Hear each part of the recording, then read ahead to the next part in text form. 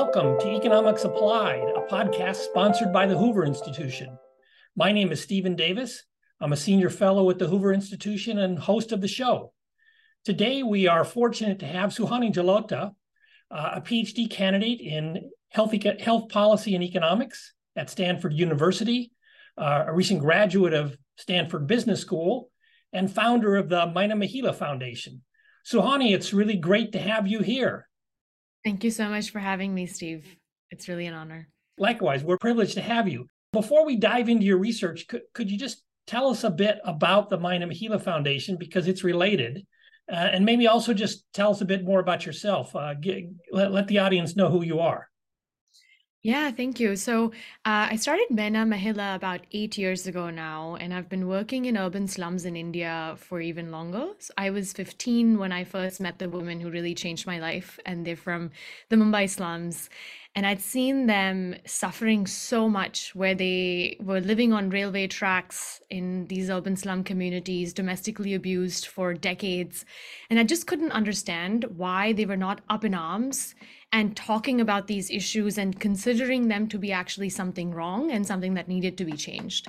So I just couldn't understand why they couldn't see, maybe, or others couldn't see, that this was unjust, that there was something wrong. So I started to just get groups of women together of all different age groups, just to talk about what matters to them. Why are they not speaking up? And I think it was a lot of these conversations that really led me to realize that women didn't seem to have much agency in making their own decisions in this context. And that's how I decided, and along with a few other slum community leaders, to start Myna Mahila, to kind of change what was happening. And Myna is a bird that speaks a lot. Mahila means woman in Hindi. And our mission is to really help women speak up about the issues they're most afraid to discuss aloud. So over the last few years, we've started 3 verticals in the organization. One is focused on women's health. Second is on women's employment, and third is on women's research, and trying to do research around these issues of health and employment, to ultimately with the mission to increase women's agency. And in the last few years, our team has grown to about 75 people, reaching about 1.5 million women at the doorstep, all across urban slum communities in India. And over the years, while we focused a lot on women's health and taboos and stigma around their bodies, we've realized that the biggest contributor to agency, and our hypothesis is likely that it's earned income. But we've not known over the last few years, really, how can we solve these problems for such women at scale? We're talking about more than 300 million women in India not being a part of the workforce who need work. And this is where the employ vertical really came in, is that how can we start thinking about scalable ways of providing employment to women in a way that was more dignified, that met their needs, and really, what are their needs in the first place? Do we even understand them? Do we understand women's determinants of labor supply very much? And so that's over the last few years, our focus has really now turned a lot more, although we keep doing the health work, also to this employment side, given that a lot of the recent survey data in India has actually found that more than 75% of unemployed women don't even leave their homes once a day.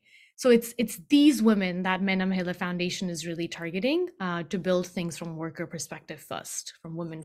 That's extremely useful background, and the audience will see it's highly relevant to the research we're going to talk about, and gives us a sense of where the research is coming from.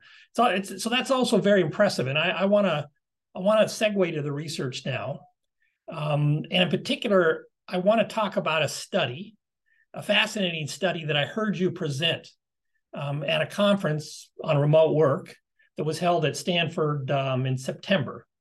So I just, I'll give a little bit of background context. If I get it wrong, you can of course correct me. But the focus of the study, at least as I took away from your remarks at the conference, was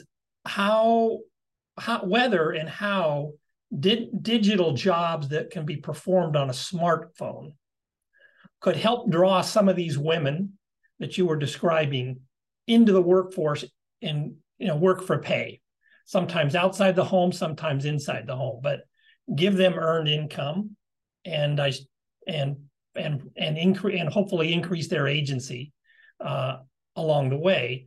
And I want to, since I suspect most of our audience is a North American one, I want to just give some numbers that I find helpful for putting your study in context. So you mentioned in the study that fewer than a quarter of women in rural India are working for pay. And that's an extremely low number. And by way of comparison, in the United States, it's more like 75% working age women are actually working for pay in some way, shape, or form. In your context, and again, correct me if I'm wrong, these women are often either constrained or at least heavily influenced by social norms that emphasize domesticity, staying at home, especially if they're kids, but maybe not even if they're kids. There are societal pressures and pressures inside the family that kind of reinforce these norms and inhibit women from working for pay. So is that kind of a fair characterization of the setting in which your study takes place? Yeah, exactly. And I just want to emphasize that this is even so rural India also has really poor female labor force participation rates. But ironically, even urban India seems to have even lower. And in fact, labor force participation rates are lower for more educated women. So as education levels have started to increase, we've actually seen labor force participation rates decline with increased education. And we also see a huge drop between single women and when they get married. So about 60% of single women in the age group of 25 to 29 are in the labor force. And this number is about 20% for married women. This is not just after kids, but right after marriage. Right after marriage. Okay. And so the distinction between marriage and kids is an important one here, because some women, I suspect, especially when they have the kids, they would like to stay home for a while and to focus on the kids. And if they have enough income, then they can do that and still have a good life. But of course, that's not the only factor in play here. So your study focuses on India, but the phenomenon you're describing is, of course, much broader than India, which is one of the reasons I think your study is quite important. So tell us first, before you actually get into the research design, there's an idea that you had about how you might potentially draw these women into the labor force who potentially wanted to work, but were faced with these family pressures and social norms that were inhibiting their ability to work. So what's the idea? Yeah, so I had seen, so over the last decade or so, we've seen digital gig work and microtasking type of work actually grow. And although we've seen that a lot more other types of groups that are non-traditional are able to enter the labor force and have been working, we've seen a lot of this actually tends to be substitution, and people are just shifting from one job to now a more flexible job location or more flexible jobs, and not really having new entries of new unexpected and really willing to work groups to enter. So in this context, we are looking at women that have had the opportunity, if they wanted, to go online and try to find work on Amazon Mechanical Turk, for instance, or other companies like Upwork. But there are many barriers that make this kind of work very inaccessible to them. So what we basically try to do was, can we take these tasks that are already accessible and can be made accessible on women's own smartphones through these micro tasks, that we convert these larger tasks into smaller segments that women can complete and be paid for at piece rate at a timing of their choice. And in a very low pressure type of an environment that is safe for them. So if it's at home, then can control her own safety, but even in locally controlled office setups, where it is very much in her own community, women only, and that was really important for this work. And that also allows childcare facilities and burden to be also shared and taken care of by other women also working on the platform, creating this community upliftment while providing jobs to women through these digital platforms.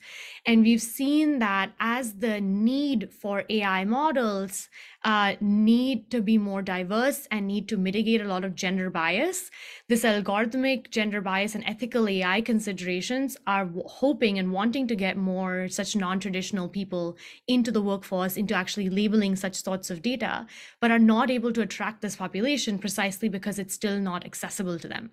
So Okay. taking this and Can making I it just, you covered a lot of ground. I want to reiterate in somewhat different language a few things you said, make sure I've got it right. First, starting with the last point you made, the point about the AI is for people who aren't, fully informed about how AI often works.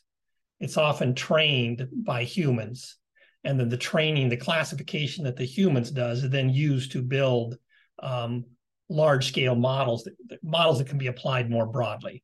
Okay, so that's the kind of input that these women are creating, correct?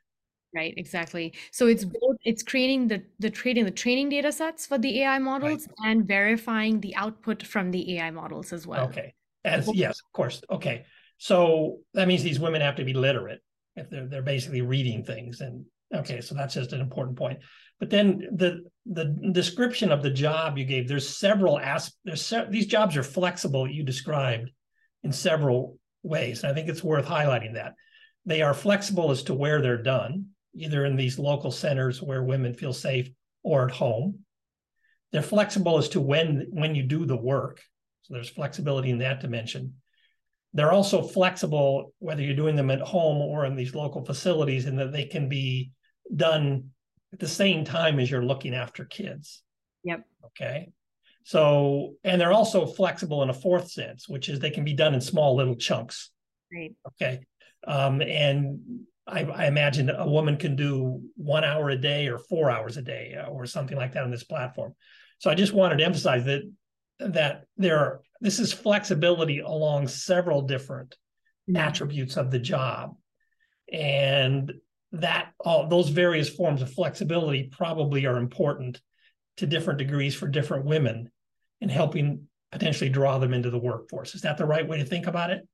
Yes, absolutely. And so we've tried to minimize as much as we can what we would consider the practical barriers to work. So things like fixed schedules or fixed payments, or the not having childcare facilities, having to travel a long distance to go to work. So we've tried to reduce a lot of those barriers and provide a job almost as if it is at home, except that it's right outside home. Right. They should be able to have similar flexibility. So that's the idea, okay? And the idea is plausible. But what's very nice about your work is you got this on the ground apparatus of the foundation and the partners you work with. You've got a sensible idea, but then rather than just as we would typically do things, at least in the U.S. government, just say, "Hey, this sounds good. Let's spend a bunch of money and throw it at it." You're going to say, "Well, let's evaluate this systematically to assess whether it works as we expected, how big the effects are, where they show up, where they don't show up." That's the research part of this. And that's where you really need a lot of careful thought about the experimental design, the research design, whichever you want to call it, and also the data collection and evaluation part. So we have the basic idea now. Now describe the research design so that we can actually learn something. We're not only helping these women, we want to learn what works and what doesn't work so we can potentially scale this up. So tell us about the research design. Yeah, so we run 2 randomized control trials where with about 3,200 married households in the Mumbai slum communities. And we randomly assign these women, these married women, into either working from home or working from these local offices. And we specially designed these offices, about 35 of these, and women were assigned to one of them that was close to them in their own community. And these offices were newly set up for the purposes of doing this work where women were working on their smartphones. The jobs were identical, both from home and from these local offices. In addition to that, we also cross-randomized women into one of 3 different wage levels. So a low wage was about $60 a month that women could earn up to. So this is if they work about 2 hours a day for 6 days a week. They could earn up to $60 a month. Second wage level, a medium wage, was about $150 a month. And the third was about $300 a month. And this is actually higher than what the husband even could be paid for the household income. So these are pretty, even the $60, even the low wage was pretty significant. And for the how did you get selected into the candidate of women who would be presented with this opportunity? Yeah, so we were that's an important part of the design. exactly. Yeah, so we were essentially working in slum resettlement communities. These are all government buildings where people were had been moved into from slums. So we had a listing from the government where we randomly selected a few different areas in the city that were close to each other. And then from that list, we listed every single household, basically. This is more than 30,000 households. And then we identified women with our eligibility criteria, which required that women were between the ages of 18 to 45. They were married. They had access to a smartphone because we were not providing the smartphone. They needed to have access to this already. And we also did a mini screening test where women were given these types of sample tasks to do. And we were able to observe whether or not they're doing them correctly. And then the women also we only selected a single woman from a household. So even if there were multiple women, and they needed to be unemployed, which was anyway majority of the women, but we had unemployed married women who were smartphone users essentially as part of our sample. So we had about a 20% eligibility match. And then we we randomly assigned these women into the different treatment arms, all with equal probability. So we had 6 treatment arms overall, given that we had 2 locations, home and office, and then the 3 different wage levels, the low, medium, and high. And we also had a control group. Make sure I understand. So you selected these neighborhoods in Mumbai, explained how that works. You then identified women who were eligible by your criteria. These are preset criteria. About 20% of the households had a woman who was eligible. Am I correct? Yes. And then you approach these women. And then what fraction of the women you approached took up, and there's the treatment arm where they can work from home, and there's a treatment arm where they go to the local facility. So what was the take-up rate to this offer, so to speak? Yeah, so from home, we see that the take-up rate was about 56%, which is significant. Given that these are all women that are unemployed and they were not working at all. So 56% of them actually start to work on the platform. And from these local facilities, which are so similar, we've tried to minimize a lot of the practical barriers to work. We see that the take-up is 27%. So about half. Also high, but a lot lower. Okay. And how long did the experiment run? The experiment was for 2 to 3 months. The job intervention that the women were doing. And then, as I understand it, you did other things that I know from listening to talk previously. Yeah. Both facilitate participation, dealing with potential. I don't know how to say it. Conflicts within the household. So women had this is something you could do and perhaps not tell your husband about. Right. So explain that to us, how you set that up. Yeah. So in this context, while women were deciding the work, we had about 90% of women had discussed the job with their husbands before making their final decision, according to the women themselves. But although they were sharing this information with their husbands, they were maybe not sharing the wage-related information as to exactly how much they were earning. And we had about 40% of husbands who stated that they had no idea how much their wives were actually getting paid, even as they were working on this platform. So women were hiding information, but we had randomly assigned about 50% of the households to also receive a husband information treatment, where the husbands were also surveyed and provided with this job detailed information to see, does this affect the take-up at all in the family? And also husbands refused their surveys, as well as a revealed preference for whether or not they actually are accepting of their wife to work. And we found about 30% of husbands outright refused their survey by stating that I don't want to talk about my wife's work. She can't work anyway, like essentially not allowing her. But just those, if the husband said that in response to your survey, you still offered the woman the opportunity to participate. Is that right? She was offered the opportunity to participate before we spoke to the husband Before, anyway, okay. before. And if the wife also stated, like many wives requested that we do not speak to their husbands, so we did not speak to their husbands in Okay. those cases as well.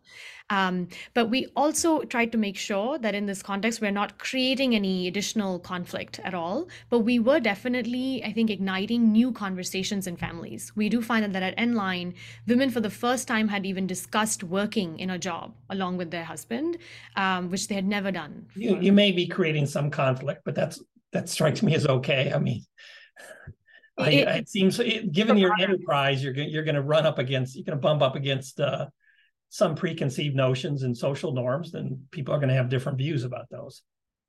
Yeah, and I think one norm that really came out strongly, which is pretty prevalent in Middle East and South Asia as regions in general, is this parda norm, where essentially it means curtain, where even without these practical barriers, a married woman should be behind the curtain. And should be secluded essentially from outside. And that makes the home-based jobs, so not just flexible remote work, but really from home, so important. Yeah. So I want to drill a little bit on that. There's, at least to my mind, and you can tell me if you disagree, three different related norms that could be in play. You just described one, which is women should stay in the home and not be seen by outsiders. A second is women are responsible for raising the kids, and that's what they should focus on. Those may overlap, but they're not the same. A third is the woman shouldn't have any control over income in the household except subject to the husband's oversight. Those are different norms. Do you have a sense? Maybe you can't unpack those. Maybe they're all in play and you're not really in a position to speak about the relative importance. But I'm just curious, which of those three norms is really the key thing in your context? So we think it's the first, and here's why. So for each of them, the first one is just about seclusion. So we can get at that by understanding whether or not a woman is able to work in a very short time frame job from home and from right outside.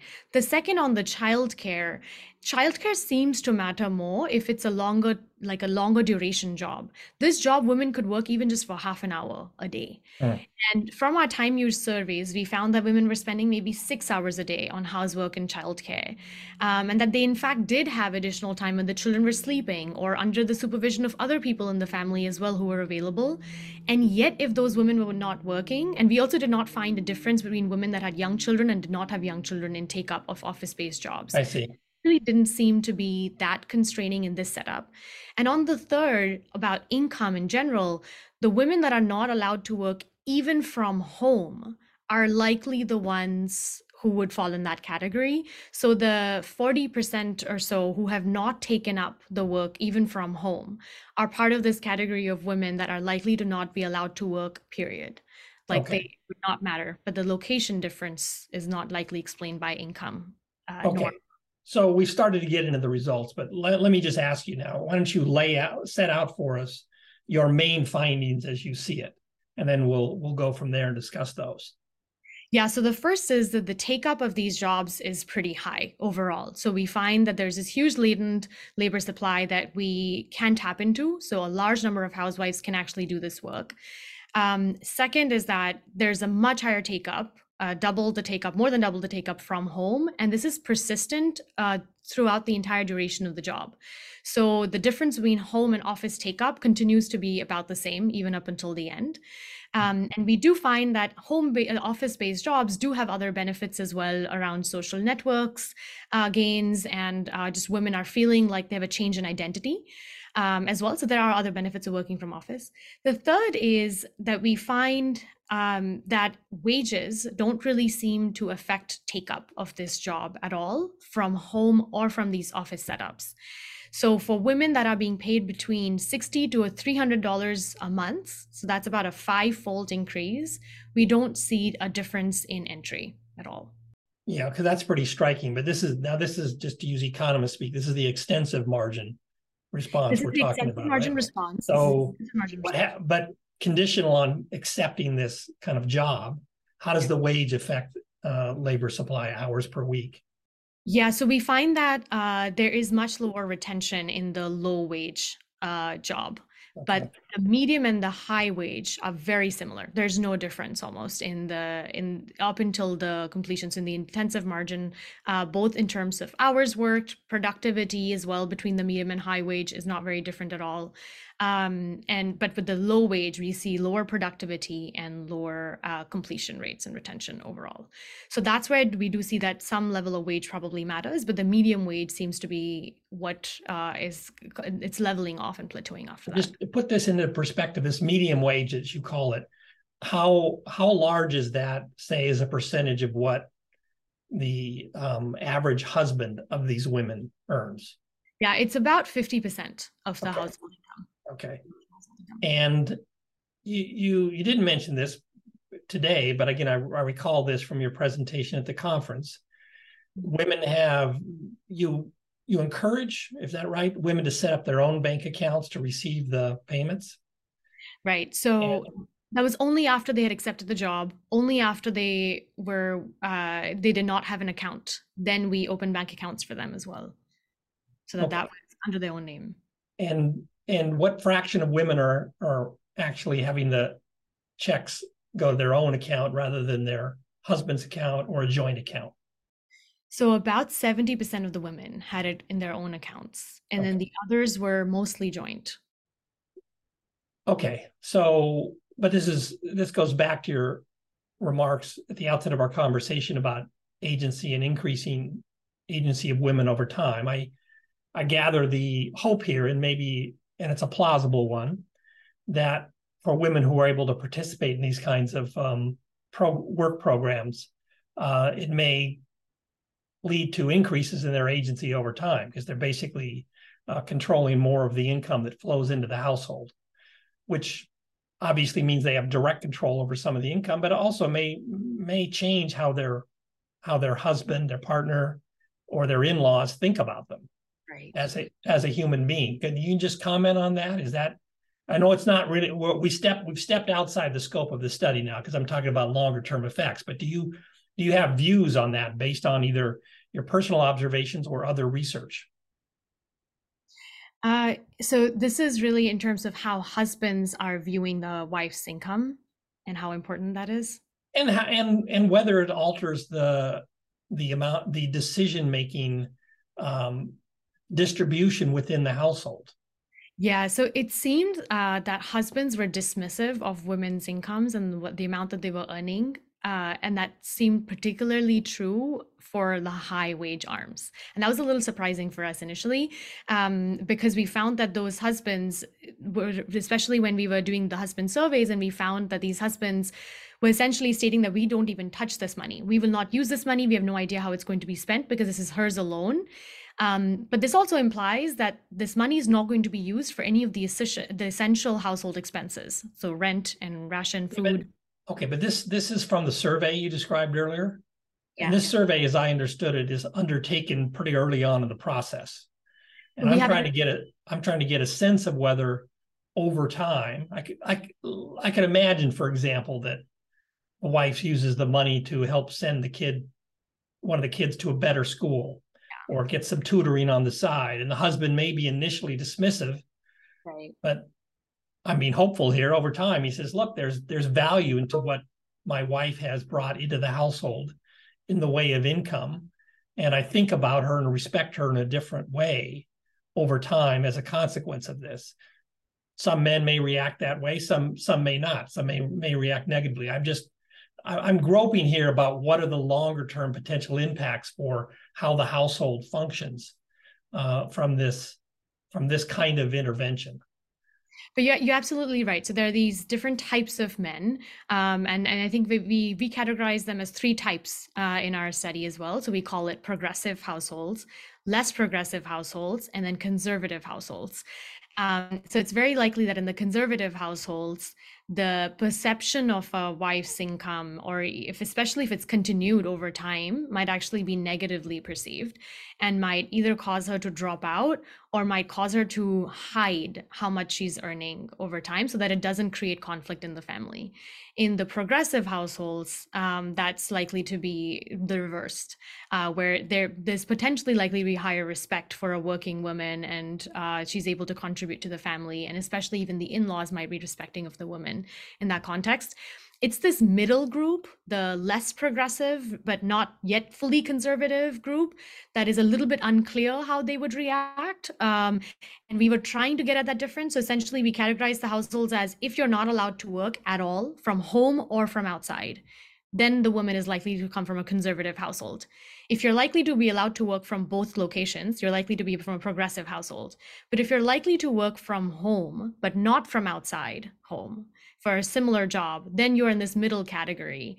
And we're interested in looking at, and I think it's not clear exactly what the long-term effects for them could be and in which direction do they really go. And this does probably divide by ethnicity and by type of women as well. So by different religions, we might expect to see different results. By caste, we might expect to see different results. And by income level of the family, we might expect to see. Okay, so this is a pretty complex set of issues here, and requires probably quite a bit more study to come to a firm conclusion on. So I want to go back to the headline results that you described earlier, and you've made it clear, but I want to just reiterate it. The magnitude of the labor supply effects that you're finding, especially when there's an opportunity to work from home, but even when there's the opportunity to work in these local centers, it's enormous. I want to underscore that. There's 56% of the women who, when presented with the opportunity to engage in these jobs on their smartphone at home, said yes. These were women who were not previously working. It was about roughly half that for the women who could go to the nearby center. Those are enormous labor supply effects. Okay, and that just want to reiterate that. So, and you have a model here in which these women are doing, they're not just doing make work. They're doing something, they're providing a kind of labor service which is in demand, and probably increasingly so, given that we're kind of in the incipient phase of possible AI revolution, in which there's a huge need for this kind of training work and evaluation work. So bottom line is, there seems to be a lot of scope to scale up the kind of intervention you undertook, and ideally get profit-oriented companies to say, look, here's a labor market we can tap to engage in an activity for which we have lots of demand, and this is probably a labor market that will accept lower wages than a comparably skilled market might in other places, other countries, or even men rather than women. So can you speak to that? That strikes me as a really exciting aspect of what you've done, the scaling up possibilities, but speak to that. Yeah, and there's so many companies out there right now that are, especially with AI, LLM models, and just the large language model era that's coming out now, where to train this data, we need particularly invisible voices to be online now. And that makes it even more relevant to bring people's voices who haven't been online before, who are using smartphones for the first time, who are using internet for the first time, to actually start engaging and doing this type of work. So to give you an example of what a task actually looks like, and it can be as simple as something like this, where a woman is reading out a text in her own local dialect and recording herself speaking that particular text. So this creates a speech to text and a text to speech database that is then useful for companies like OpenAI, Microsoft, like Amazon, like Google, to be able to help with, say, things like translations, to be able to create new modules and data sets and information and content in a mix of languages. There's a lot of content now out there in Hindi and English combined, in French and English combined, all of these different languages that haven't actually had much of an online presence in the past. So we need more such diverse workers, and we don't have enough women's voices out there. So where this really creates bias for the data sets is where sentiment analysis or any aspect that is not as objective, women and men tend to have different distributional responses to these kinds of questions. So this really does make a business case for a lot of companies to get onboarded. And we've seen that with ethical AI concerns and privacy concerns starting to become more of a topic of debate, especially in the Valley. I think we've not had a lot of local companies in India and other places, I think, really rise to this occasion at the moment. So it's a lot more fragmented, but it does require a movement of many companies coming together and recognizing that it's possible to get these people who it was not possible earlier to get online now. COVID has also helped with that, as more people have smartphones now in every house, online learning, and now they have access, it accessible by women.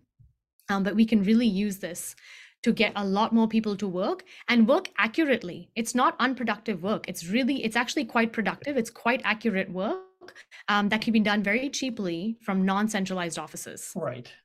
Okay. So what's next on your agenda?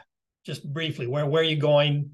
What can we have you back on the show for, 6, 12, 18 months down the road? Yeah, so 3 things. First is we are very interested in looking at longer term jobs. We had provided 2 to 3 month jobs as part of this experiment. We ran another experiment in West Bengal with, again, only a month-long job. So we want to see longer term jobs and look at their effects of the extensive margin take-up, so for a more permanent employment. And also their productivity and retention over time. Second is around identity shifts. So we found that while women from home, even if they continued to work from home, were still considered housewives. And women that worked from office right outside their home were considered working women. How does this identity shift actually create maybe resistance from households to move to the office setup? Or does it create a higher willingness for women to work to be able to overpower the household constraint? We don't know. I think that's another area that we're trying to understand. And how does hybrid models actually also affect identity shifts? Third is on the overall use of such AI jobs for other use cases. So how can we, this is kind of transitioning now from a labor supply problem to a labor demand problem. We've seen that there's huge labor supply for such types of work, but are there enough jobs, and can we provide enough jobs for such skill set of people without having to upskill them dramatically, or how much upskilling would really be required? And so I've been interested in the overall use of LLMs and AI types of jobs now for specific domain use cases to upskill people. Those are all super exciting, those 3 ideas. And please keep me up to speed with what you're doing. I think your work's both fascinating from a research perspective, but also has potentially profoundly valuable social benefits. So I applaud you. I applaud you for the work you're doing, and keep it up. Thank you so much, Steve. Thanks, okay. Thanks a lot for being here. Take care.